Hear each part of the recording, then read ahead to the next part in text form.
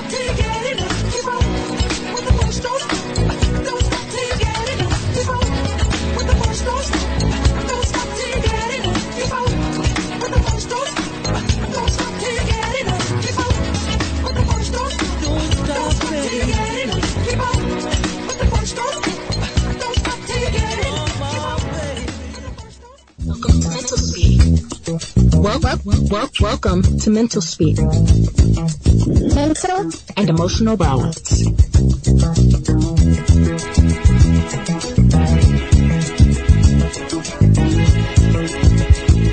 You tuned in to Mental Speak.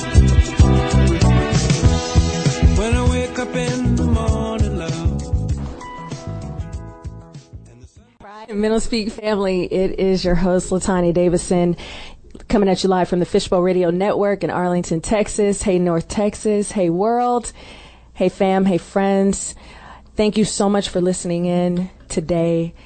I have preempted the show for some of you. If you've been on the Mental Speak Facebook page, you've seen that I'm like, the show's epic. I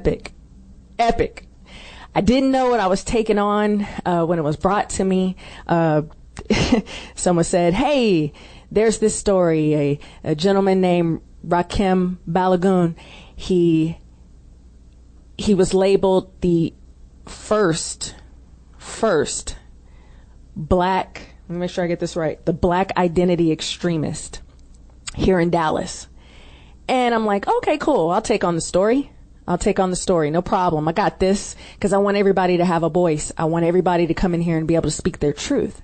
So I start doing the research, as I do with every show. I start researching the show, and it goes a little bit deeper and a little bit deeper and a little bit deeper. It's like this rabbit hole that I just started sliding down. And I thought this was just a state case. We'll come to find out it's actually, it ended up being a national case that actually went before the House, not the Senate, right? I think it was the House of Representatives. So it goes up, and I'm just doing the research. I find out that numerous media platforms had taken it on. I find out that it began with InfoWars, Alex Jones' channel, for those of you who are familiar. And so, I mean, it just kept expanding, and I'm like, oh my goodness, this is so much greater than what I thought. And the timing couldn't be more perfect, because I kept saying I want to level the show up and start to take it to another level. And so here it is. Here it is. He is in the House. I have also invited the chapter commander of the Black Gun Owners Association out of Fort Worth, Ro Brumfeld. He was a former guest on the show when we spoke about guns in America, so he's come back to kind of help us manage this discussion today. I always preempt the show with a little bit of commentary and disclaimers, and I do that because I want to make sure that I shape, the direction of what we're going to discuss. And I have a bigger purpose for the show. I tell you guys every week it's about mental and emotional balance. I tell you it's about getting your minds right, getting our emotions right. And it's so cliche, and I feel like I'm saying the same thing over and over. And so I want to paint a picture of what I'm trying to do. And since I don't have to reinvent the wheel, I got an analogy, and the universe is amazing because it hit me last night. So I have a son who loves Star Wars, and I wouldn't love Star Wars otherwise if I didn't have the son, because I didn't get it, never understood it, never made any sense to me. So I have this son who's in love with it. And so we're watching Last Jedi last night. And for those of you, don't get bored just yet, because I'm going to help you to make sense of this, what we're dealing with and what I'm trying to do. So there's a part in the show, or in the movie, where Luke Skywalker is explaining what the Force is. And what you find out the Force is it's the energy that moves through all of us. It's the energy that holds the universe together. And it's always looking for balance, right? Our bodies look for balance, the pH of your body, the pH of the air, the water. Every living thing looks to find zero, right? It wants to be whole and at equilibrium. And then there's forces working against that at all times that can take it out of balance, right? So you almost call it, it's a polarity, right? So you're always seeking either the positive or the negative. That's electricity, that's energy. And what he says is like, it's not good or bad, it just is. And how that applies to us as human beings is we're constantly in this battle looking for balance. That's all we're looking for, right? We don't know it, but it's what we seek. There's times where you're just chilling and you're just sitting there and all is well, right? You're not worried about anything. You're not focused on nothing but just the being in the present. That's what we're talking about, right? The force is at balance. And so when things get out of balance, that's when you feel yourself getting stressed out. That's when you feel the emotions kick in. You feel yourself getting angry. You feel yourself being afraid, right? And fear is usually one of the greatest indicators that you're out of balance. Anger and fear. And as it relates to today's discussion, there is nothing but just an energy of fear going on in America. And so my understanding from everything that I've learned as a social worker, as a sociologist, is that everyone is looking to overcome fear. You're either giving into the fear or you're overcoming it. You're facing it and you're dealing with it. And the only way to deal with it and the only way to face it is to discuss it, is to acknowledge it, is to be aware of it, to talk about it. And that's what I do here. Okay. If you've watched the show, or if you've listened into the show, or this is your first time, you can go back into the history and you'll find that I've talked to Mexican Americans, black women, people with kids with special needs, people. Just last week we did issues in the workplace. People who have come out as gay and they're living that struggle. People with mental illness. All these different things showing that we're out of balance in some kind of way, and we're just looking for balance. Okay? So that's what Mental Speak is about. I just wanted to kind of give you guys in shape what we're doing here today. Because that way when fools want to come at me with foolishness, like, what are you doing? You know what it is. No different than today and this conversation.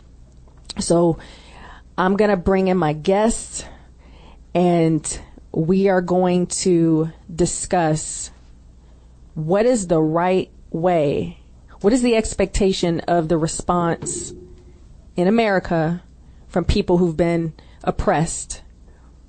What is the proper way? You saw the flyer. I put it in quotes. What's the proper and expected way for people to respond after they've been living in oppression? And, how do we get perspective of why people do what they do, so that other groups don't have to live in fear, right? That's where we're at. So let me introduce my guest to you today. I'm so gonna sit up. Rakim Khafre Balogun. It's truly an honor, yes. It's an honor for me to have you here. Thank you. And he just walked in the door. He is the chapter commander for the Black Gun Owners Association. Mr. Ro Brumfeld, welcome back. Thank you for having me back. No, thank you for coming back. So, we just got to kick this off. You heard me saying I wasn't aware of how heavy this was. Right. Let me preempt this. You've been cleared of all charges. Yes, I'm good to go. I'm clear from all charges. That was in November? Well, yes, the indictment actually was in December. Okay. I'm sorry, January. Yes, I was arrested on December 12th. So when were you released from custody? May 3rd. So you just got out. Yes. Okay. So we got a lot to chew on. Ro, why I asked you here is, you're a staunch advocate for Second Amendment rights. And so you're going to bring in that, that perspective for us of making sense of when someone's in the right. Okay? Yes, and Second Amendment rights as it pertains to our people. Yes, sir, for sure. And so, and I want to let the listeners know, you've seen me cover most of the tribes. We got so many more to go, but particularly today, I had not addressed the social and emotional mental health issues of black men. And so I think today was the perfect day to go into that with this story, because I think there's this perception that you guys are what's the perception of black men in America? I can truly say that the perception is that, we're one, intimidating, two, depending on, who perception it is. If you're talking about the outside world from a non-black perspective, then, we have the stereotype that's promoted in the media of our image of, being very emotionally unstable, not focused, not family-based, things of that nature. I believe that our perception of ourselves, vary based off the individual you speak to. Certain individuals, that I speak to, state that they have a pretty good perception of black men.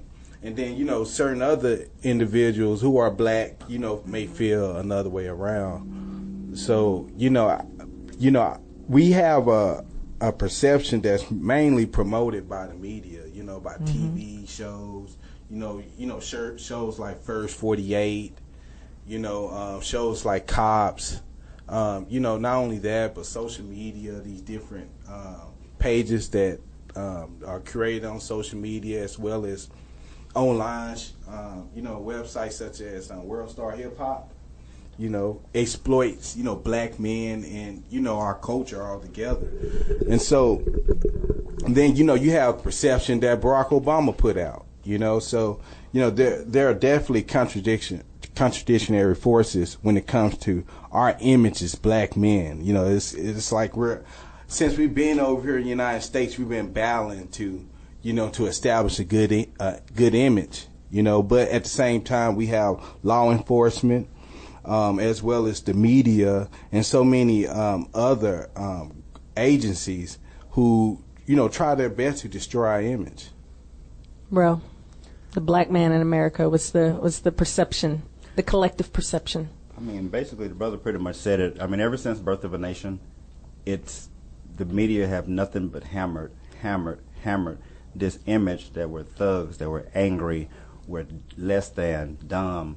I mean, it's the media, and if you see something and hear something over and over and over, eventually if you don't go and seek further information yourself, some tend to believe that themselves. And so we're battling. We have so many battles on so many different fronts, but I believe if you want to think of public enemy number one, I would think is the media and those that who control it. Right. And I feel like this responsibility since I took on this radio show, I wanted it to have room to expand. I wanted it to be, always going to be in the context of our wellness, always in the context of everyone being able to speak their truth and their reality and to make sense of it, to understand it. And then also for other people to be able to look and see and gain a new perspective instead of continuing that same erroneous media front. This is time for us to evolve, you guys. It's time. There's no more time for us to be foolish. I can't think of another word. It's just foolishness and ignorance. And we've willingly accepted it. So today, let's break that down. Now, your ordeal, it began. Now, did it begin with the InfoWars story? Because that's what it seems like in the timeline. Well, no, it didn't begin with InfoWars. I believe it began, the moment I decided to, to be an organizer in general. Okay. And I think it officially began when I co-founded the Huey P. Newton Gun Club. Yes, sir. And so back in August 2014. And we, started doing open carry patrols and protests throughout Dallas and as well as in Austin. And chapters start opening up, all over the country. I believe that helped bring in the attention of, federal government. And in particular, I believe it was a situation that was on April 2nd, 2016, where an armed white militia group named BEAR, Bureau of Anti-Islamic Relations, decided to come to South Dallas and protest the mosque in South Dallas. Right. In which, they kind of been on the road going to other non-African American mosques, going to Arab, African, and just other mosques in general around the United States and intimidated them with open carry. And so, this was their first time coming to a black community, and particularly they wanted to come to Dallas. And with the Huey P. Newton Gun Club at that time being under, a year, 2 years of existence, we felt like that was very important that, we provide a safety environment for our community. And number two, to show BEAR that people from the community are armed and organized around firearms as well in our community, and we don't agree with that, and we're going to show that. We're going to protest. You protest. Why you protest a black institution in our community who you have no reason to protest. You do not live in the community, anything of that nature. And so on the day of the protest, because the initial date that BEAR arranged, due to the fact that they asked for police assistance of being escorted into a black community, particularly for no reason with arms, to protest a group that they're not too familiar with. Let me clarify. You said they had police escort. Yes. Okay. Because Just want to make sure we heard that. They had escort. What they did initially is pretty much plan, to come to the community and do a protest, armed protest. Okay. But we showed our response, and we had a liaison reach out to them and try to discourage them that, that's not something that the community wants, and they knew the support that we had because they saw it on our social media pages, and for us, discussing it on our individual pages.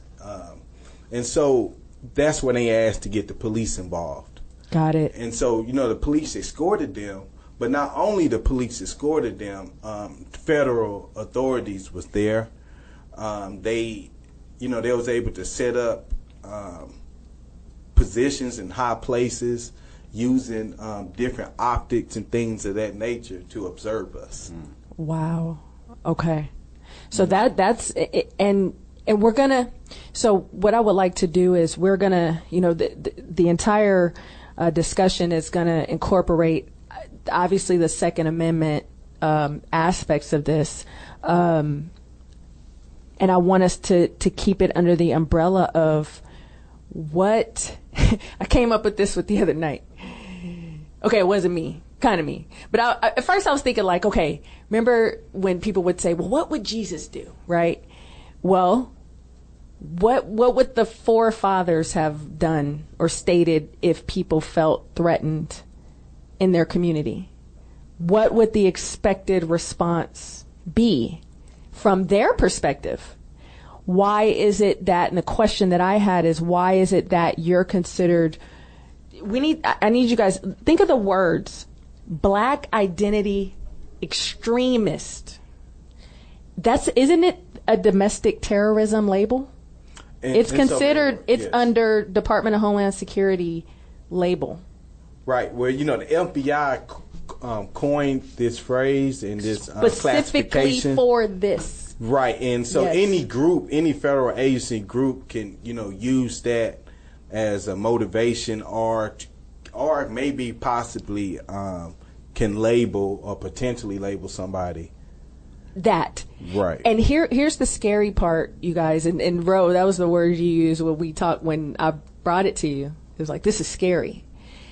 a lot of people aren't aware. I'm an administrator for Urban Intellectuals, and so I had been a writer, and I would have discussions with people. It's a large media platform that presents Black history, Black economic stories, and education, things like that. And so the things that I shared could have potentially labeled me under that at this point, but it didn't exist then.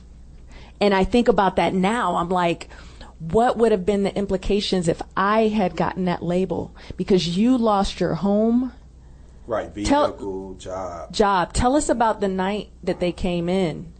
It was 5 a.m. in the morning. 5 a.m. in the morning. Yes. You were with your son. Yes, I was with my son. Of course,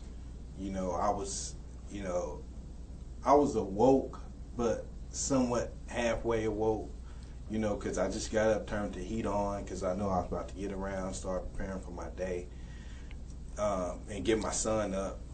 And that's when I heard, the crash on the front door. Wow. Initially, I didn't know that it was in my apartment. I just heard a big crash from my bedroom. And, I'm thinking like, is this next door? What's going on?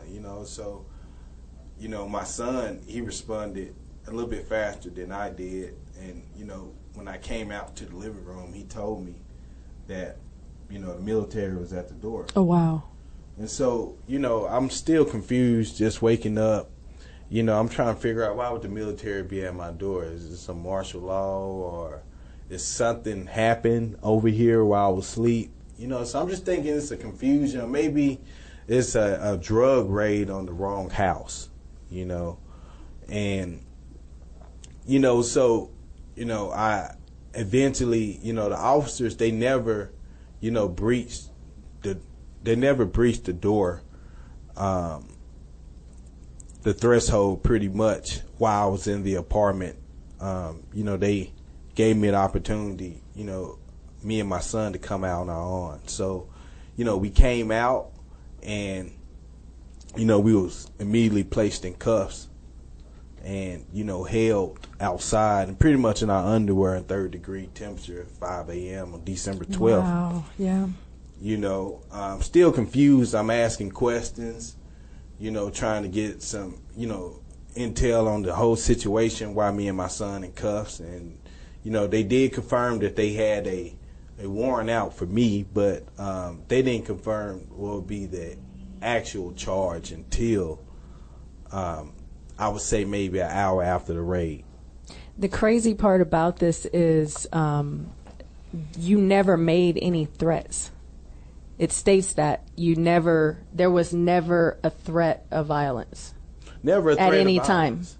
No. See, the thing about it is, I may have been vocal on my dislikes of police terrorism on black people, but I've never vocalized or even encouraged other people to attack police or anything of that nature. Now, I may not empathize with police officers being attacked, just like police officers don't empathize when they attack our people, but I've never promoted, hey, the best way to deal with police terrorism is for us just to get armed and start killing random police. That's not what I'm about. Right. If I was about that, we would have found out December 12th. Right. Right. I'm pretty much an advocate for, Second Amendment, self-defense, and self-preservation. That's what I promote. And also I promote, people in the community doing for self. Yes. That means patrolling our own communities, trying to establish the culture that we feel like they exist, and, handling our own social and our whole social issues in general, Yeah. But of course, with my charge, they tried to, use anything that I've said on social media or I've said on video in general and try to, create a narrative of a potential terrorist. It's scary. I mean, I don't have another word. Ro, the word that you used when I presented it to you was, it's scary. I mean, absolutely, because if they could arrest his brother for that, heck, I'm next. You're next. Anyone who voiced the obvious concerns that are affecting us today, if he would have got convicted, they would have used that as case law, and we would have felt like dominoes. So when I first saw it, I didn't even know he was this close to us. When I first saw it, I was like, oh hell. And so I started reading up on it, and the first thing that came to my mind was COINTELPRO 2.0. Yep.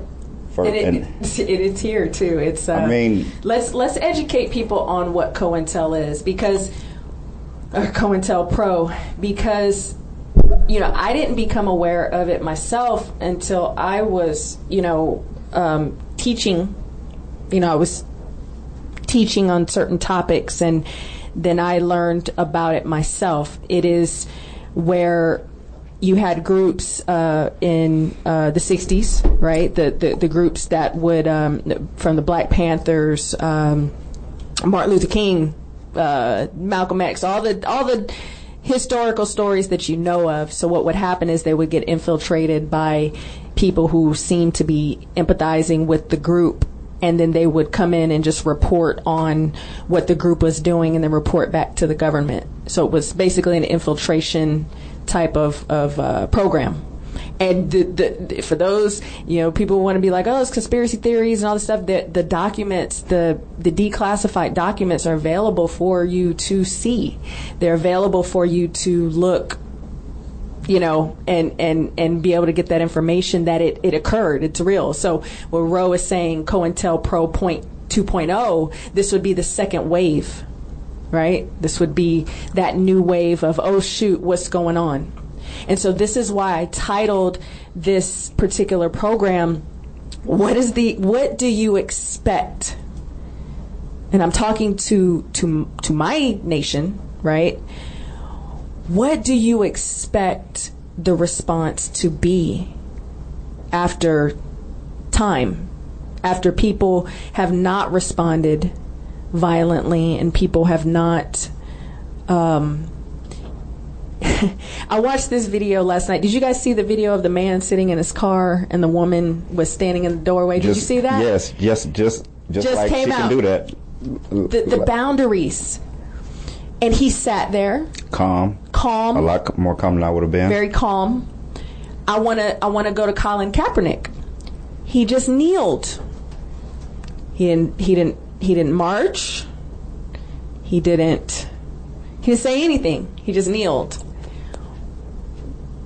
What is the expected response over time when people have been feeling oppressed and been feeling like they're not heard?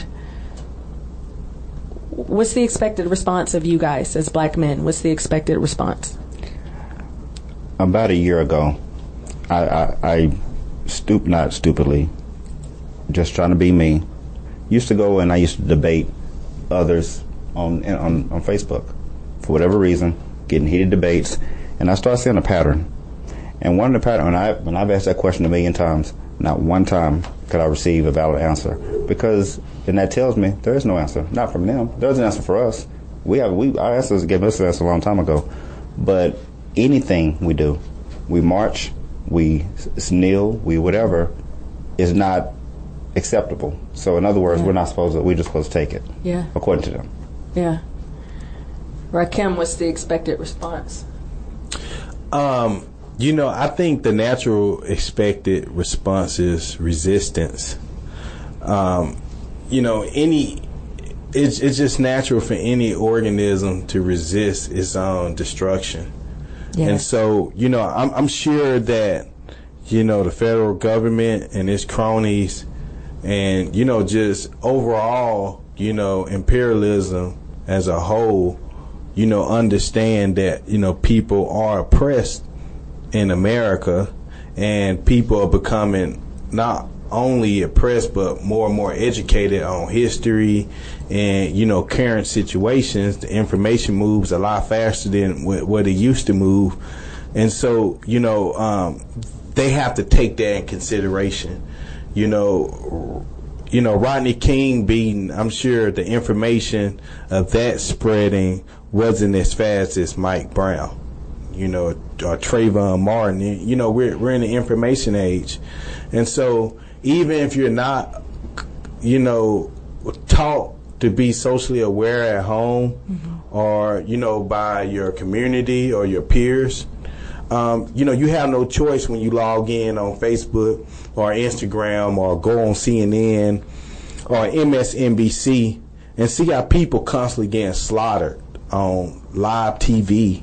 And not only that, but have to listen to the rhetoric of these different personalities discuss it and have no value for our people or no empathy for, lost lives, especially lost lives that did not do anything to warrant their death. Right. And so, that's when you see that, I don't care if you're not that, socially conscious or anything of that nature, any black human male, or the majority of us, will have some type of frustration or discomfort from viewing that. And so naturally, after seeing that over a prolonged time, due to the fact that information moves so fast and we have information at our fingertips, it reminds us every single time, and it makes us more aware, it makes us more conscious, and it makes us more resistant, and it makes us more desperate. Yeah. Based off the information,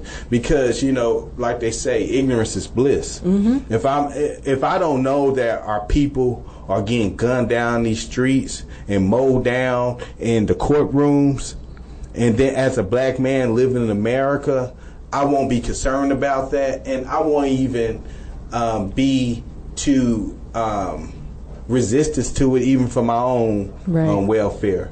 But every time we see these situations, when we see these black men, women, and children get gunned down or manhandled with excessive force by police, by hyper masculine thugs, these different individuals one of them reminds you of a family member. One of them reminds you of a classmate, of a son, of a mother, or a father. And these people, they serve with these roles in life. And, it's taken away. So when me being a father, naturally having a son and a daughter that's out there and will be embarking on being an adult and will have to deal with law enforcement in the future, it makes me, very intimidated, and makes me, in a hastily way, want to, change the conditions. And I love that you use the word resistance, because that's why I use the analogy of Star Wars and how it explains what this energy is, what the force is. It's the resistance, right? You see this power coming to take your power, seeking to dominate your power, and like you said, the resistance is, no, I have to exist. Now, mind you, again, these energies are not good or bad, they just are, right? They just are what they are. As we begin to understand what they are, then that's how we do differently. I had a show on with white males, and we looked at their mental health. This was 3 weeks ago, and what I said to them is what I say to you guys. I believe that there are things as men, as males, that you're going to find that line up, doesn't matter what color your skin is, that men are protectors, men are the logical pole, the more logical pole of our sexes, and you guys are going to look for a way to solve problems. When you're put in a position to where you can't solve a problem, you feel inadequate. You're expected to stand down. You're expected to do the opposite of what you're wired to do. Would you agree? Yes, I definitely agree. And the emotional response is anger. Other people are in fear, and it puts you in anger, because when you're in fear, go back to that Star Wars, what are they looking to do? Control. You have to control what you fear. Because if I control what I fear, then I can be sure of the outcomes. Right? So I know that if I'm afraid of this particular energy and we're gonna label them, we're gonna say it's black men, and I'm afraid of them, the only way I know I can handle my fear of them is if I control what they do. And so I think that's what the approach is. And I want to say overall that you guys, we love the country, right? We love what it is. I mean, we love, in a sense, the all the things that it stands for being able to come and be free and make your way and do what you do, right? Correct? I mean, will we agree? I like the pretty much. I like I like that what the country represents. I think our biggest issue. The ideal. The ideal. The ideal. Yeah, and that's what I'm speaking on. I'm not saying the state of what it is. Yes. I'm saying, because I want to make sure that people that are listening are not saying like, because it's going to come, you don't like America, blah, blah, blah. Well, that's a whole other show. But but the point being is that at the root of this, we want ideally what everyone else wants. Right. We definitely just want the power to determine our own destiny. That's it. Just like all other people. Exactly. Marcus Garvey said every man should be a king in his own land. Which is what it was set up for. Exactly. But unfortunately, that's not the situation that we live in as African people here in the United States of America. Yeah. And we're just being honest. We struggle. Well, as black people, we struggle to be able to have the same opportunities as everybody else here. And this is what this whole struggle is about. Me being arrested, this whole BIE is just it's pretty much the representation of our struggle and the contradiction of forces of black people who are oppressed, who no longer wants to be oppressed, and to want to evolve out of our situation to a better situation. Because hey, that's what we've been hearing the whole time since we've been over here in the United States. That's why our grandparents were sold on that. Society would change. Yeah. And society does make changes. I won't say that. But it don't make the changes that are necessary, and it don't make it in the speed that it needs to be made in, Ro, you and I have talked at length about, at times I always, my term, the tribes. I want us to be honest. Let's acknowledge the fear. Because we got to be real, right? That's what we're doing. We're laying it all out. Let's not ignore the fact. Why are people afraid of you? Why are other tribes afraid? What are they afraid of? What do they fear? Honestly, I think they fear revenge. I mean, we've been at this since 1916, or really before then. And I'm not a black woman too, but I'm speaking from personal experience. I want it for the men today. Every single day since 1916 is documented. It's not a conspiracy theory. This is normal. We've been everything. I mean, breaking the buck, redlining. Yeah. I mean, I could sit here and read off a list all day. This happens daily. We're 12 times more apt to be tried as an adult, 5 times more likely to go to jail for the same crime. This is documented, and we are given reasons every day why we should unite. Every day. So this is not, oh, you just pulling the race card. Oh, you just this, that, and the other. No, this is every day. We're getting killed every day. Yeah. We're getting something that's happening to us that doesn't happen in any other race every day in America. And a big part of my job is, I think with this platform and what I do is to bring, the logical sense to what it is and what that fear is. And, I really appreciated when I had on John Brown. I had on John Brown, Ken Brown, Shane York. And John Brown specifically stated that he's like, look, and I think Ken mentioned it, like our forefathers created this, like this condition, this situation that we're living in. And, as white men, the sins of the father have fallen on them, and they're having to live in the outcome of the generations before them. And so what I hope this does is where everyone just speaks the honesty, be honest and lay it out on the table. I think what we're asking of tribes that have this fear, like, be honest with yourself. Stop denying and living behind anger. I was talking with my son's jiu-jitsu professor today, and she was so poignant, and she said, they want you guys just invisible. They just want you to just go away. Just be quiet. Shut up. You know, you're lucky we let you live and work here. You know, like, can you just be quiet already? Stop. And that's where the anger comes from, because when you go to speak it, that it's like this rage that comes up. It's like, shut, you know, what's your problem? You're always bringing stuff up. And I love that John Brown, he said it. He said, listen, maybe it's time to listen. Maybe it's time for us to just hear. And so I'm speaking to those listeners that, you know, if you feel in that rage and that anger right now, check that energy, and also acknowledge the fact it's okay to be afraid. You're afraid of the unknown. Do you agree with Ro that they fear revenge? That there's a fear of revenge? Yes, I do feel any person, any individual that I've wronged, you know, historically, if they walked in this room, I would feel that there's a potential of revenge, and you know, I think that's natural as well.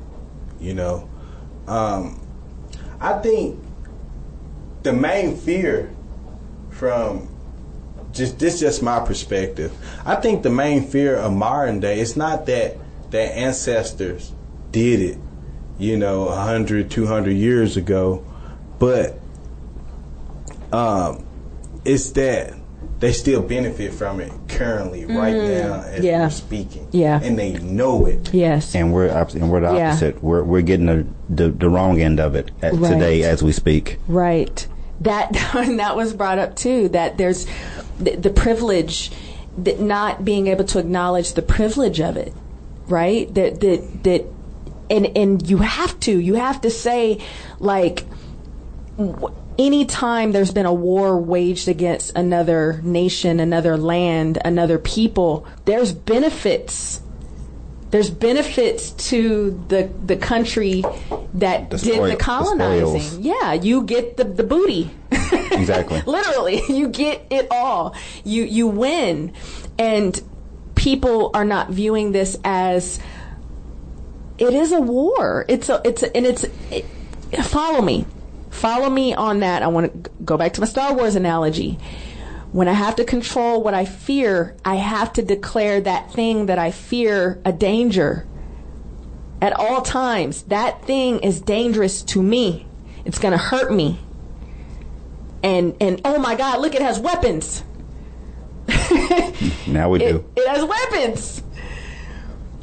And if it has weapons, now it's you know what? How do we do this? Okay, we need laws. We need labels. We need laws. You got that? Labels and laws. That's how you control the perceptions, and that's how you control the actions. Now I can make sure that thing can be controlled. And to go even further, it may even have to just destroy it. Right? So there are people that have in their minds this thought of destruction. It isn't just, hey, stay separate from us. It's like, just get rid of them. I don't want to see them. Lock them up. Do what you do. You guys speak out. You pick up a weapon. Oh my God. See? Look, I told you. They're dangerous. Get them. And that's what we're living under, and it needs to end. But it's only going to end when we come to the table. Anyone agree? I agree. It's something that you mentioned about fear. If you notice, if you go to social media, if you go to the internet, and you Google or whatever a well-established black organization, Black Lives Matter, whatever the case be, you look at their mission statement. Now you go to all white group, you go to their websites, you go to their forums, and you see the difference. We practice mainly one or two things, either unity or economic development. Yes. Now, there's a lot of other things in there, but it basically boils down to that. As far as that's my passion. You see, everything is hate, domination. This is our land. This is our legacy. Spread blood, spill blood. you want control. I mean, all that. So if you actually scratch the surface, you see what the problem is. We're reaction. Everything that we're doing, everything that I'm doing is to defend ourselves. Right. Anything, and they're offensive. You saw the article yesterday. There was a Marine going around to different white supremacist camps and training in their camps. The Parkland person trained at a camp. So there are actually camps operating as we go, but I don't see the WIE title. I've never seen anybody get arrested for that. But there are actually camps right now training for destruction. Right. Trying to be superior. Very much so. So now, look. So you guys know it's a 2-hour show. Can only get so much in a 2-hour show. We got to talk about how the case ended up in the Senate. I'm going to say House Judiciary Committee. Tell me her name again. What was the representative that went in? She went in on the FBI. Her name. We're going to pull it up. Oh, I know. Democratic Senator Karen Bass. That's her. She went in.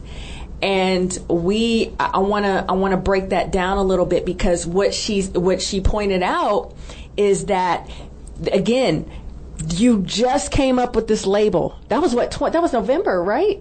That was just, I believe, was it August 2017? It was 2017. Before we knew about it. Before anyone knew about it. This is what people have to understand. The report had been 2015, 2016. They get a hold of it, and the question was, wait a minute, hold up. You mean to tell me you just created this, and you've been escorting and watching that go on? You've been watching all this, and then all of a sudden, that's why this is so profound, fam, because he is the first person to ever receive that label. Like, it had not even, they had the report, and then they labeled it. Remember what I said, laws and labels, right? Because when something looks like it's going to be a threat, but you're hearing people just responding and saying, look, I've been under oppression. I've been oppressed. There's ways that I want to respond that have nothing to do with violence, and I can't even do that. So we're going to tear into that. We're going to, Roe is going to,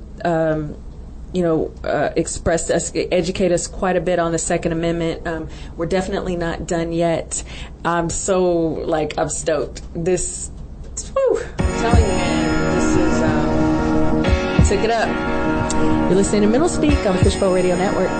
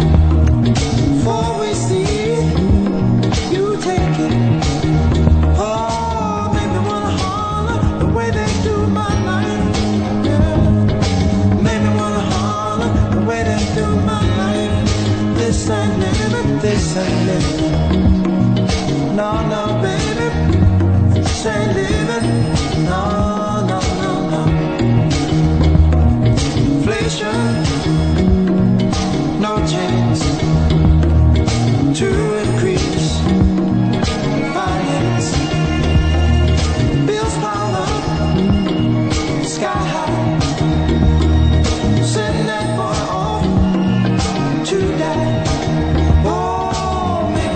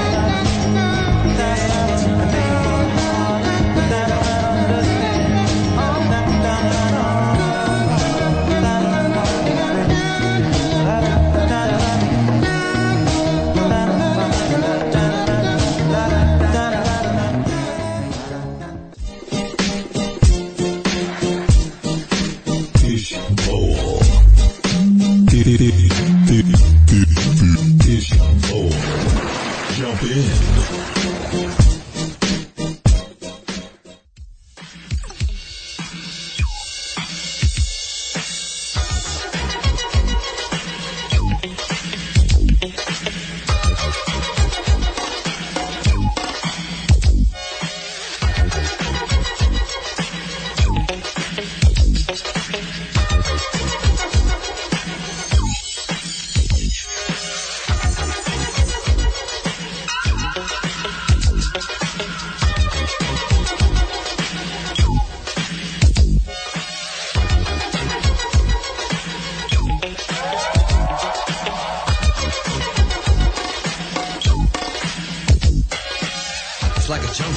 It makes me wonder how I keep from going under. It's like a jungle sometimes. It makes me wonder how I keep from going under.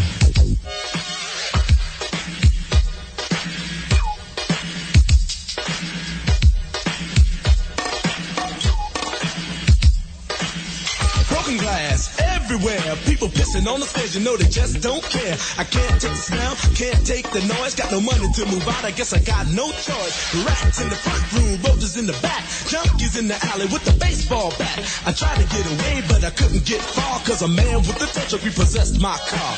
Don't push me, cause I'm close to the edge. I'm trying not to lose my head. It's like a jungle sometimes, it makes me wonder how I keep from going under. Standing on the front stoop, hanging out the window, watching all the cars go by, roaring as the breezes blow. A crazy lady living in a bag, eating out of garbage pails, used to be a fag hag, sexy dance to tango, skipped the life and dango, a zircon princess seemed to lost her senses. Down at the peep show, watching all the creeps, so she could tell her stories to the girls back home. She went to the city and got so gritty, she had to get a pitch, she couldn't make it on her own. Don't push me, cause I'm close to the edge. I'm trying not to lose my head. It's like a jungle sometimes, it makes me wonder how I keep from going under. It's like a jungle sometimes, it makes me wonder how I keep from going under. My brother's doing fast on my mother's TV. Says she watches too much, it's just not healthy. All my children in the daytime, Dallas at night. Can't even see the game or the Sugar Ray fight.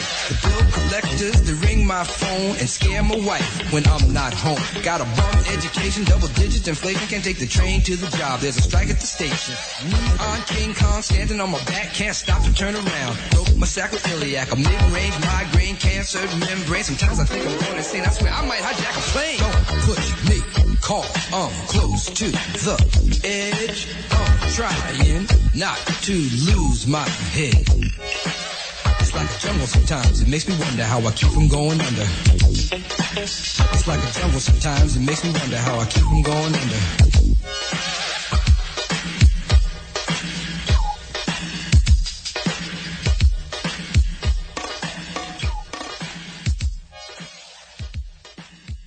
Welcome back to the Mental Speak Show on the Fishbowl Radio Network. I am your host, LaTanya Davison, and sitting in today on a pretty epic show. They've all been epic. I don't want to undermine anybody that I've had on. Everybody's amazing that's been on this show. It's just, we've taken the discussion to I guess I would say like a greater level, greater level, because it's had national headlines. And sitting in with me today is Rakim Khafre Balogun and Ro Brumfeld, chapter commander of the I'm going to get it, Black Owners Gun Association. And Rakim, I'm going to have you kind of give us a little background in the organizations that you're a part of before we get out of here, so people can know who you are and what you. Okay. What I want to do is kick off this hour with, in the first hour we talked about, just the perceptions of black men in America. And a big part of what I wanted, my goal for this show is to let people speak from their reality. And no matter the reality, I've had on every group. So I would love for someone to come at it and say, you haven't been fair. Well, there's only 52 weeks in a year. I haven't had a chance to talk to everybody. Somebody's hit me up about Asian families and mental health. Haven't got to it yet. There's so much to cover. But when a story comes like this, I got to jump on it. The reason it weighs so much is because I feel that men as a whole, for those who don't know, I've worked as a mental health social worker with adolescent boys. And so I saw a lot of social issues and emotional issues specific to young men. And so naturally, I'm going to, think on the wider scope, well, what happens to those boys when they grow up? And I'm a black woman, so obviously I'm going to look out and see amongst my tribe that there's issues, there's people not being able to have a voice, right? And so, that was part of what I was going for when I interviewed the white men 3 weeks ago. I'm like, people need a voice, people need an outlet. Each tribe has its own struggles. No one here is wanting to say that their struggle is, it's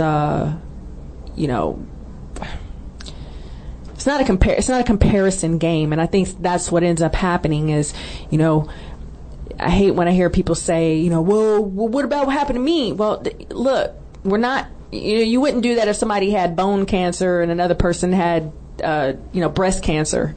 Well, mine's worse than yours. No one's here doing that. What we're saying is each tribe, each group, each demographic of human beings has a struggle. And all humans, as Rakim stated, is we are looking for self-preservation and protection and safety. And how the Second Amendment plays into this is that, people want to say that the founding fathers, they established the Second Amendment as a protection from the government. Well, if that applies, then, in foreign enemies, right? Anybody that means to do you harm, you have these gun laws, and we're going to get into that here shortly. Why is it that when people enact their rights, that they're considered terroristic? And then especially if we're comparing, there are groups that have been terroristic with their behaviors. We won't even go into history. That's a whole other show.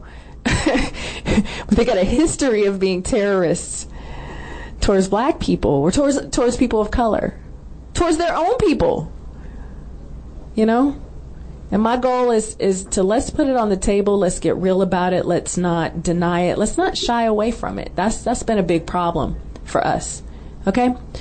So, getting back to this discussion, this story with Rakim, basically what happened is this report, this Black Identity Extremist report, went into the House of Representatives, and Representative Karen Bass out of California, she took on the FBI, and she went at the director, and she was like, basically, what is this? This report came out in September. It was leaked. And she has some questions. Let's talk about it, Rakim. She took him to task. Most definitely. Well, she definitely, she questioned AG about, why that there was a black identity extremist and not a white identity extremist, and based off the statistics, white people are more likely to be terrorists. And, of course, AG, he was very lethargic. He was pretty much like a deer in headlights, the way he, responded. And just like you said earlier when we discussed this, he really didn't have a response. Because, the Attorney General does not have to know everything that's going on within the FBI, even though he oversees the FBI. Okay. So he was able to evade the question. So I watched the video, and it was like, it was crazy because he was like, oh, like, I have basically no answers for you. And what the concern is that, this was the first time. She stated that I don't believe black identity extremists exist, and I believe the FBI should retract. The FBI should retract the document. And she said, send out a document throughout law enforcement saying that black identity extremists do not exist. Her committee wasn't provided any information explaining how the category was even created. So that's where the COINTELPRO kind of thought process came up, that it was like this black ops kind of thing, right? Exactly. Correct. So, you know, in all of that, just you have, we were talking on the break. So one thing about this show is like amazing things happen when we're talking on the break. What happens is more information comes out that we don't get to catch. We said that you had to bear the brunt.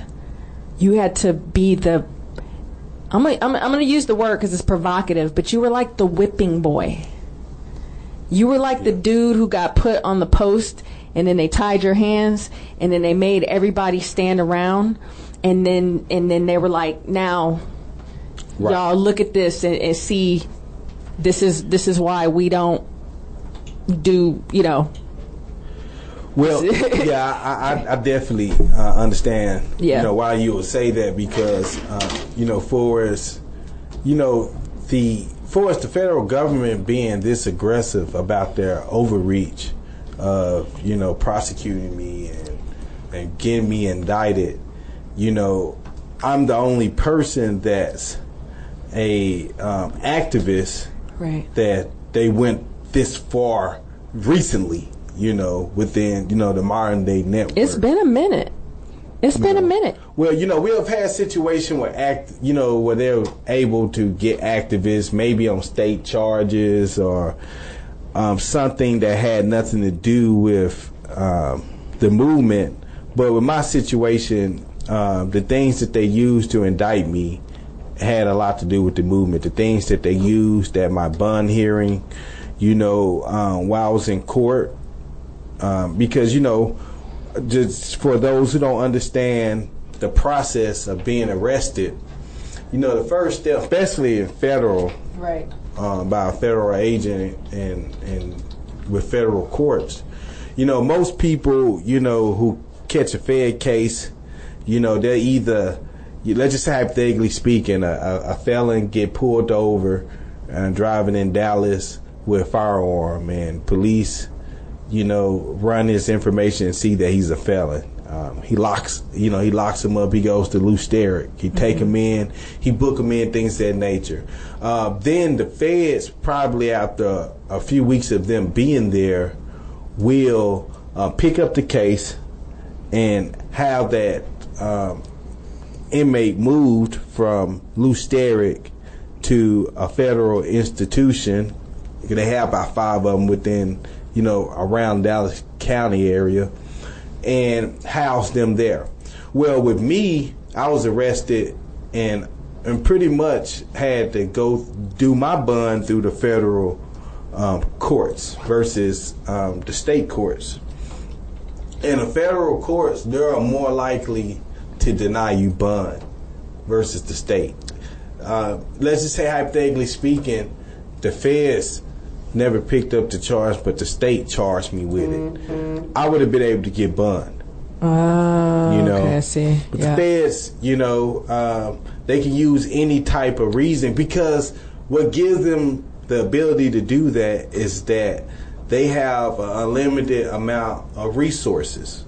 A federal prosecutor, you know, has a lot of resources, a lot of money. They can invest a lot of money for us prosecuting somebody, investigating somebody. In the state, you know, is less prosecutors, and they're overwhelmed with a whole bunch of cases, and they don't have as many resources. Got it.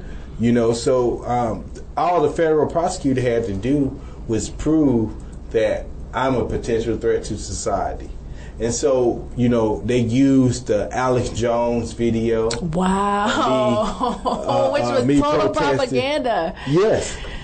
to say man. that, hey, you guys go this watch guy that video. advocates killing for police, and he's a threat to society, even though his charge is not, hurting anyone, just based off of this, even though it's not related to the case at all. The things that we're able to find on social media, i.e. Facebook, Instagram, and YouTube are things we can use to keep him in jail while he fight his charge. Yeah, and what I would ask of people, what I want people to do, I always tell people, like, I stay away from, I look at headlines and news as much as I need to do research, but again, for balance, I stay away from it, right? I stay away from that because it leads to that imbalance. So, but what I want people to do is to look at the different platforms that the story was told on. So you got Foreign Policy put it out, Dallas Magazine, InfoWars, Ebony Magazine, The Root. You got a Wikipedia page, dude. Like, this is hardcore. USC, like, go to different platforms. I think there's a Far Left Watch website, and just read what propaganda is on any level is telling the story from one perspective. As I always tell you on this show, there are universal perspectives, right? We are polar, so we're going to see this or that. Where we evolve is in recognizing that there's going to be infinite ways to look at any one situation. But if you go to these different websites, you're going to see how the story is told. Now, you go to, obviously, if you go to an alt-right type of website, he's a terrorist, right? He is a person who is he wants to take out white people. He's ready for war. I read the comments on the YouTube channel. This is the foolishness that I get to speak truth to power. Stop. What are you doing?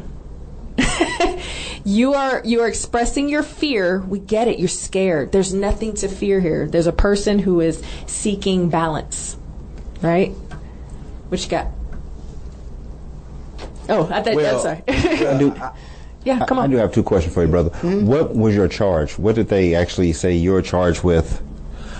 They charged me illegal possession of a firearm. Okay. And so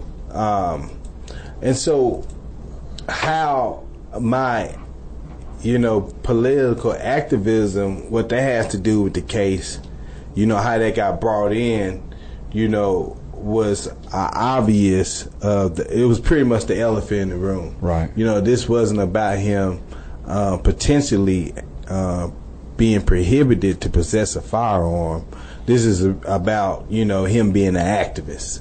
Right. And right. They tried to use a bogus assault charge from 2005 when I was like 20. Right. Wow. Yeah. At that time I was fresh out the Marine Corps. Hoorah. Devil Dog. Hoorah. Simplified Devil Dog. Well, you know what Marine stands for. Just saying. Yes, my Navy. Ass rides in Navy equipment. Go Navy. Okay, as you were. We're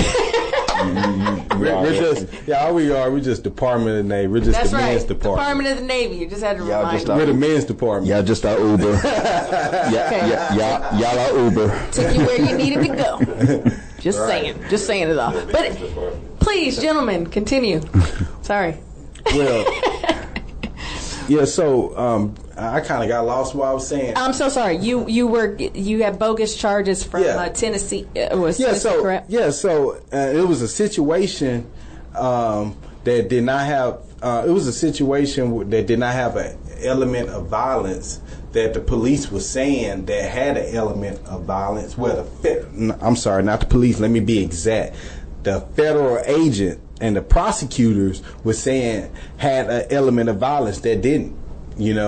And so pretty much when I was initially indicted, my attorney, immediately told me like, hey man, we're going to get you off this charge because it's no reason why they're saying that you should be prohibited of having a firearm.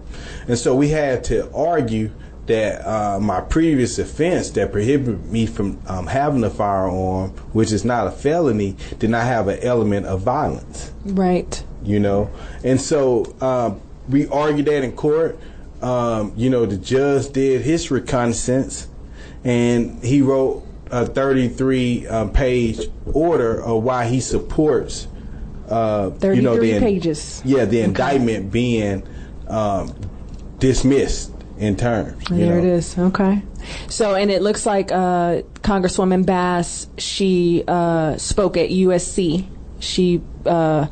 She spoke to it February 2nd, so that was this year, and she wanted to raise awareness about that document. She said she's concerned that it will lead to police violence against young black activists.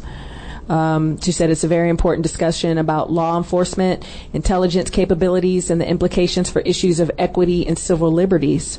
So the ability to be able to speak out about police brutality. Basically, what the listeners, what I need you to understand is what has been done is it has to be illegal for you to speak out against any kind of oppression, right? That is dangerous. The words are dangerous, but what we're here to lay out is that no, speaking on it, that's where the healing is. Everybody's wanting balance. Yeah? Row look Most to the of sky. us wants balance. We're still in the same position that we are right now. I'm with you. I'm with you. I'm going to say it like this. I think subconsciously they want balance. I'm saying everything is seeking, I'm taking to the metaphysical, but we all seek balance. They don't realize that they're living in fear and out of balance. At the end of the day, all the tribes are here in America living together. There's the expectation that there's going to be rough patches, right? The history here has not by no means been smooth, and the way to getting back to equilibrium is not going to be smooth. But it's smoother if you use your mind and you get out of your emotions. That's my work, right? That's what I do. My work is pointing out the fact that you're operating fully out of a fear-based response, your fight or your flight. You're looking for an enemy. You're looking for someone to be the cause of your fear. You're in danger mode. You're in a heightened danger mode because you've been conditioned to be that way through propaganda. That is the whole purpose of those visual perspectives, is to put you in a heightened state of fear. And from that heightened state of fear, now everything's a threat. And you don't even know it. I guarantee you will have much more peace if you find yourself living under this fear. You're going to have far more peace if you start to try to understand where someone is coming from and what their response is. And that's why I titled this, What is the Proper Response? What would you do? Forget about what the founding fathers would do. Forget about what Jesus would do. What would you do if you were in a situation where you're constantly being told to shut up, sit down, accept your lot, accept what's being given to you? I'm just saying. You know, is that far off? So, yeah, go ahead.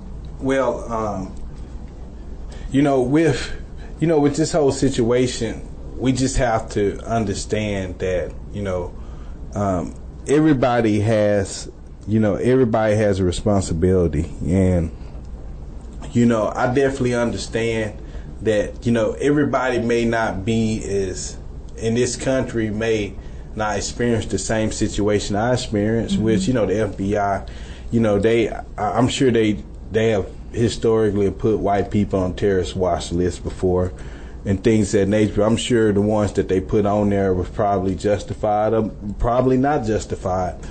But, what we have to understand that, just like Martin Luther King said, a threat to justice anywhere. Injustice anywhere is a threat to justice everywhere. Yeah.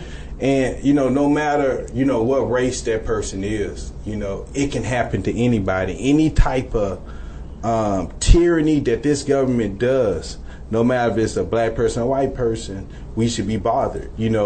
I remember before I got arrested, it was a video that went viral of a white man being executed by police officers. And, you know, he was on his knees and they was giving him commands, but he was so nervous and afraid that he failed to perform the command in the exact way, and they killed that guy. That's one of the worst ways to die. When I saw that, it hit home. Everybody felt that, yes. It hit home. Yes. Especially me being a black man, if I know what they'll do to a black man, and they're doing this to a white man. Yeah. And so you know what they'll do to me on camera. You know, Yeah. That bothered me. Yeah. When I heard about that white woman in California, I believe it was like in 2011, 2010. She was driving. She was under the influence of marijuana, which, you know, California at that time was medicinalized. Right. She pulled over and, you know, was just taking a rest. And, you know, police pulled over, gave her a hard time, you know, and end up, you know, tasing the older white lady. And due to her age, she had cardio issues and died from the taser. Wow. You know, that hits home, because that can happen. If it happened to an old white woman, and this, you know, one especially the most privileged of privilege, you know, a white and woman, you know, it can happen to anybody. And so, you know, white people should feel the same way, you know. And we have seen the federal government go after white organizations, you know, especially during the 1940s, 1950s, during the whole communist scare, the whole red witch hunt, and things of that nature. You know, they locked a lot of people, a lot of white people up. I'm talking about life sentences for a crime, what they call a crime, with no victim. Yep. Just for having a socialist ideology. Yeah.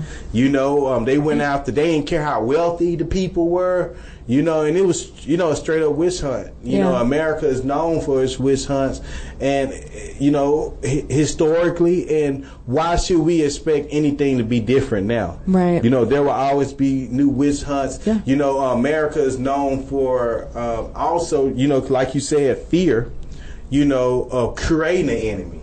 You know, it's like, you know, they create all these different enemies, and even, you know, like groups like ISIL. Who gave them that name? You know, did America give them that name, or did they give themselves this name? You know, Right. Who labeled them as terrorists? What make them as terrorists? Like, for example, they have the Hamas group out of Israel, for, you know, the Palestinian political group that's about Palestinian rights, because they're the indigenous, well, I wouldn't say indigenous, but they was the people that was in Israel prior to the Jews coming and kicking them out to the Gaza Strip and practicing Zionism. Yeah. You know, and all this group does is works for the rights of Palestinians. Right. You know, in which the yeah. IDF is very hyper masculine, so you know it has a reputation like America. Yeah. You know, and so you know this group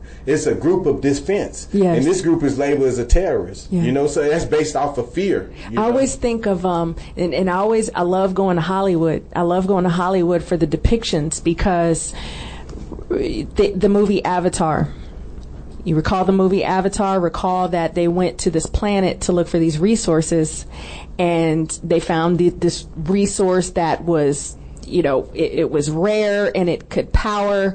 I mean, all these movies, you look at it, there's always a resource that is found, it's uncovered, right? Vibranium, whatever it is. And you come in, right? You come in for the resource, and there's people there. There's people that have been living there for generations. They've been colonized.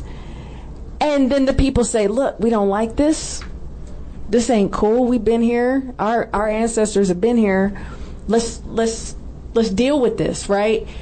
Whoa! What are you doing? And then they're called savage, barbaric, right? Because the response is, again, self-preservation. People seek and desire to exist.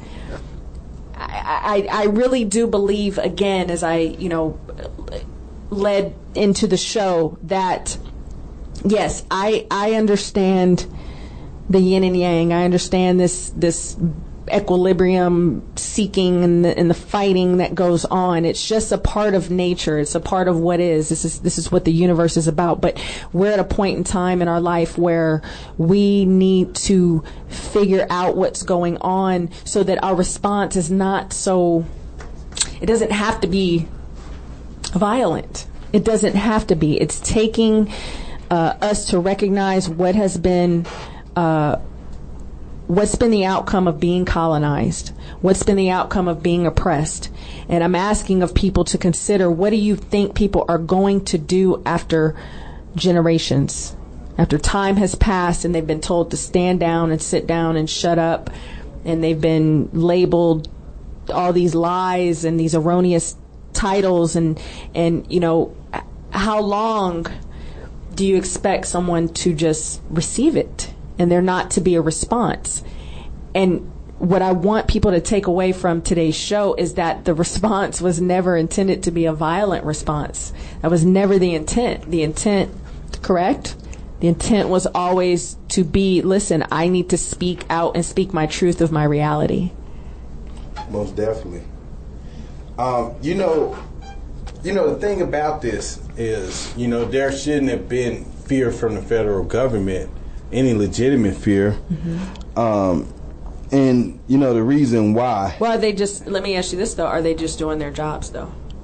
If just their job is to oppress, you know, to keep a community disorganized and to oppress a particular demographic or a class or a race, then yes. Then they were doing their job. You know, if their job is to protect the safety of tax-paying people, then no. You know. Well, that's what I always tell people, that's really, you know, again, that's another show.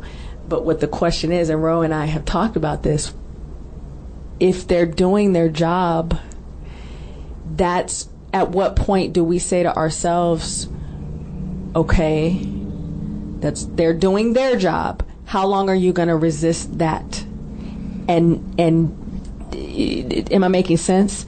That resistance that's created to resist something that is doing what it's created to do. Right.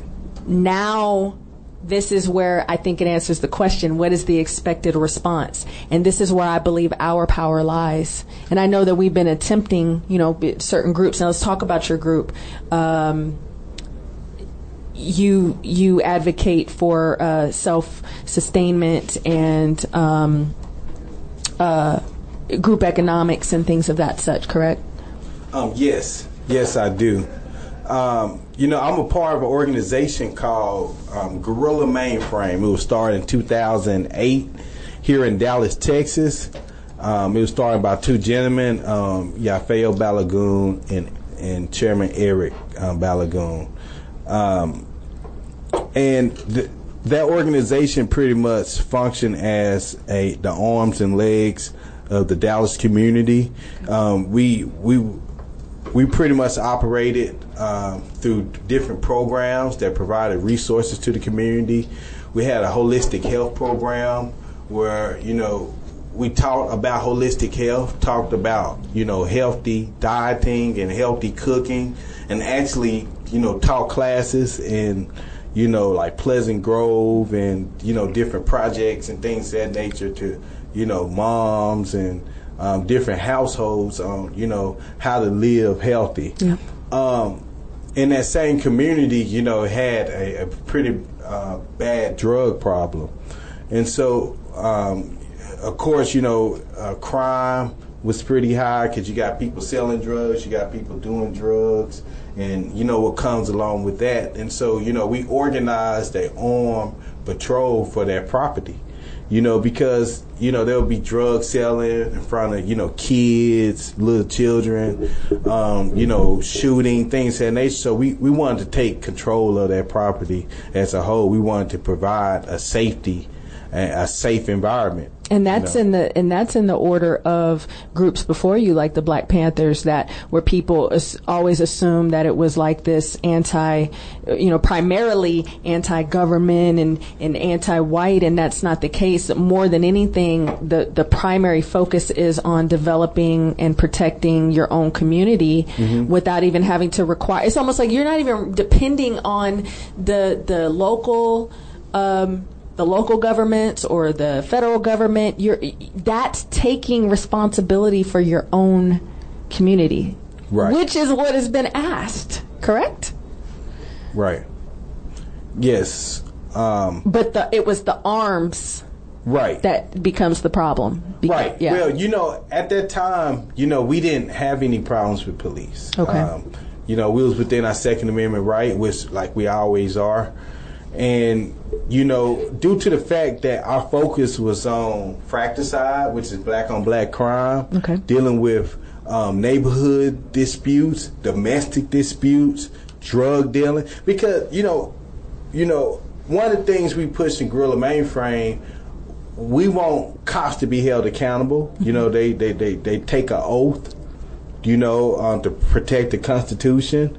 And they're paid by public dollars that come out our paychecks to protect us, and that same bullet that we pay them to purchase, they use to kill us. Whew. Not only that, but people, black on black crime is a big issue as well. But the thing with black on black crime, nobody, the thugs on the street that kills another black person, I don't pay this person to do that. Right. You take money away from me to practice tyranny. Wow. So at that time we focused on the community. We also had other programs where we provided school supplies yearly to that community.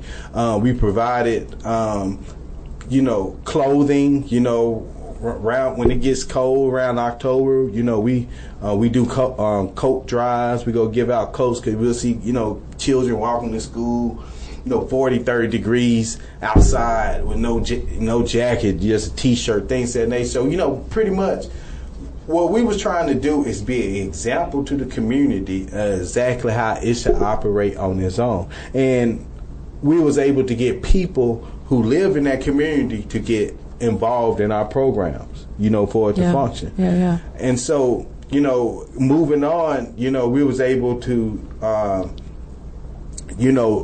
start the Huey P. Newton Gun Club in 2014 with the New Black Panther Party here in Dallas, and with the Black Riders as well out there in California, Black Riders Liberation Party. We started passing out propaganda, educating the black community on their Second Amendment rights, and the positive propaganda. Exactly. Yeah. How to purchase a firearm? What are the rights? Because I spoke with an attorney today, and she was asking me, was your guns registered? And did you have a permit? And I was, and I was educating her, and she was a federal attorney. I was like, in the state of Texas, I do not need no registration for no firearm, and only way I need a permit if I need to open concealed carry in a public area, outside of my vehicle or home, So, a lot of people, they don't really understand that, and so when they see black men with guns, they assume that, we're not, carrying responsibly. Yep. They're assuming that we're not educated on the firearms, and they have no problem me carrying the firearm when I was in Ramadi. Wow. And this is why I have Roe to come sit in, because Roe, as chapter commander of the Black Gun Owners Association, and he was on, I urge you guys to go back to the Guns in America show. What month was that, Ro? I don't even remember. Was it April? It was in April. I think it was April 2nd or something. Go back to that show. Using guns responsibly. You are teaching responsible gun use and ownership. Yes. Period. We're number one. We have a quote. We're going to shoot once a month. Our gun club, we're going to go out there responsibly. We're going to teach how to clean, properly handle, and also situational awareness. Like, a police officer cannot just come and ask you for your ID just because you're carrying a firearm. That's illegal. I mean, not illegal, but that he has to, you expected of a crime, he getting ready to arrest you. Due process. You've witnessed a crime. Just cause. Something like that. But just because you're walking down the street carrying a firearm, he cannot just come. Now, he'll give you someone called and there was a call in. Freedom of Information Act. Know your right. Know to go and look and see if there was actual call. So what we're trying to do is, number one, bang, bang, bang, education. Yeah. I had a retired police officer, and we involved the police community. And once a month, we go to a low-income apartment, and we, bring out hot dogs and everything and try to talk to the community. But he gave us a real-world scenario, and he was pretty much, we have to know our laws. He said our laws are violated. African Americans, their laws are violated thousands of times a day. We just don't know that. Yeah. We just don't know that. And so that's my calling, or not calling, whatever you want to call it, to get out and educate as many of our people as possible. I think it is because you bring I'm a person where I just, and we talked about this before, like I would be nervous about a gun, like I think, and a lot of us are, but it's that knowledge and that education that you bring that takes away that fear, and teaching the laws and responsible use removes the fear. And what I really wanted you to sit in on for is to be that representation that, listen, there are people that fully understand what the Second Amendment is about, and and if it applies to us, notice I said if, because I don't know, maybe there's separate laws. Just saying, it's another show. But I'm saying, if they apply to us, then, and you're doing it responsibly and correctly and following the laws, then there is no terrorism here. Absolutely. There's none. There's no extremism going on. There is nothing different going on than, say, a all-white gun club doing what they do. And I was like at the I was at the restaurant getting me some food. I see there were about 5 people, was a couple females and males, and they had the American flag and they had their guns strapped on their backs, and they were standing on a corner and they were waving the flag and they were expressing their right to carry. And no biggie. Right? No big deal. The police was not called. No big deal. And that's all, that I really, again, each show, 2 hours, sometimes 2 hours can feel like forever, and sometimes 2 hours can feel like, oh my God, we didn't have enough time to cover anything. But what an amazing ordeal that you've gone through, Rakim. How are you doing right now? I mean, it's just a couple months out. Well, a month out. I'm definitely, still dealing with the recovery phase. Okay. I do have a GoFundMe. You can go find it with help with the FBI sabotage recovery. You can definitely find that. I have, continued to work in the community. We have done health and wellness events in the Highland Hills community, checking blood pressure and, doing consultation and things of that nature. I'm also the founder of another organization which I'm a part of currently called Geronimo Tactical, where we focus on pretty much self-defense, self-preservation, being fit, weapons training, things of that nature. So, we have private property out in East Texas where we have our own range. All right. And, we go out there and, train, get some groupings in, go over, situations, scenarios, and stuff like that. Because, 6 months without holding a firearm, You know, it seems like it's a long time Yes, once it you is. pick that firearm back up. You know, Especially if you're used to shooting all the time. right? Definitely. You know, and your grouping looks like Yeah, all over the place. Yeah. right. You know, Ro, I need you very quickly to tell people how to get in touch with you. You can find us on Facebook. The quickest way is just go on Facebook, look up Black Gun Owners Association DFW. Send a link. Once I verify you're part of the group, I'll go ahead and give you admission. I do want to reach out to you, my brother, and find out some kind of way that we can definitely connect and Most see what- definitely. absolutely. So I'm glad, and I think we're Facebook friends now, right? yes. Okay. I So yeah, see just your friend. so definitely just go out, search that. You can find me on Facebook, Ro Brumfield, on Facebook. Definitely want to collab with whoever, like-minded individuals. It's out there now. Okay, and I'm gonna throw this out here for you guys. Pan African Connection, July 7th from 5 to 9 p.m. Is it the Joy Year? Am I reading this right? Gorilla Mainframe, Gorilla 10-year Mainframe, anniversary. 10-year anniversary. Okay. Live music, food vendors, free for the community. Come on out and you can contact Robert Taylor, 404-923-0591. 404-923-0591. Woo! Take a breath. that I was excited. I kept telling myself I'm not nervous. Right? I felt nervous. I kept saying I'm nervous, but I was just more so turned into excitement for you to be able to come and tell your story so fresh out, because again, I was like a little blind mouse coming into it myself, like, Right. wait, what? But I'm, again, my mission is that people be able to come tell the reality. I'll say it again. Come speak the reality that you're living in this society. Okay? Everybody's is different. And what we've got to have is space and the freedom to do it. The space and the freedom to find a way to make our way. And that's all anyone's asking for. I think that's all that black people have been asking for so long. Is like, look, don't nobody, there's no, revenge. I like to believe that we have an understanding of karma, the law of karma. Okay? And I think that's what's going on in the minds of people who are afraid, is you recognize the laws of karma. And so there's this thought that someone's going to hand you your karma, but that's not how it works. The universe is going to give you what you need, how you need it, the way you need it, through the conduit.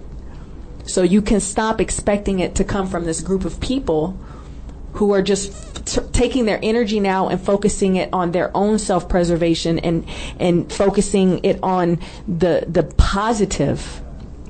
Because what you expect and what you fear it's almost like is a self-fulfilling prophecy that's never going to come, and you're living in this preparation and this fear at all times. No one's thinking of you like that.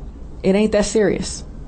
It's serious, but it ain't, again, the laws of karma are gonna do what they do. That's what I want to say on that. And again, my goal is just to, speak the truth to the power. Please reach out to me. Tell me what you thought of the show.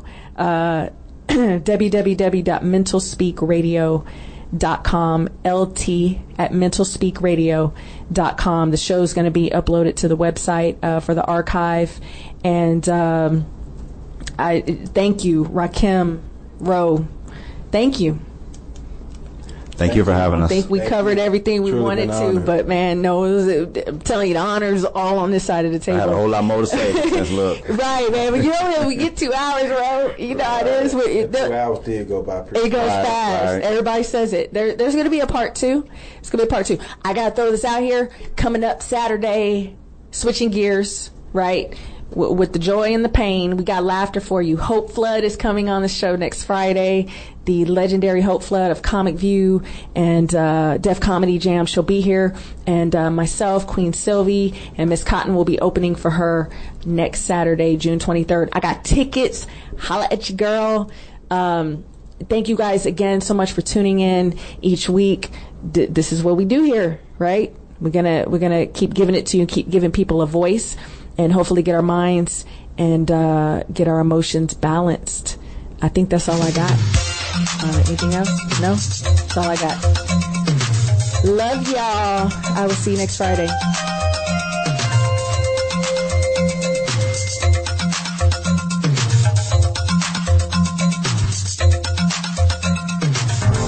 No more running down the wrong road.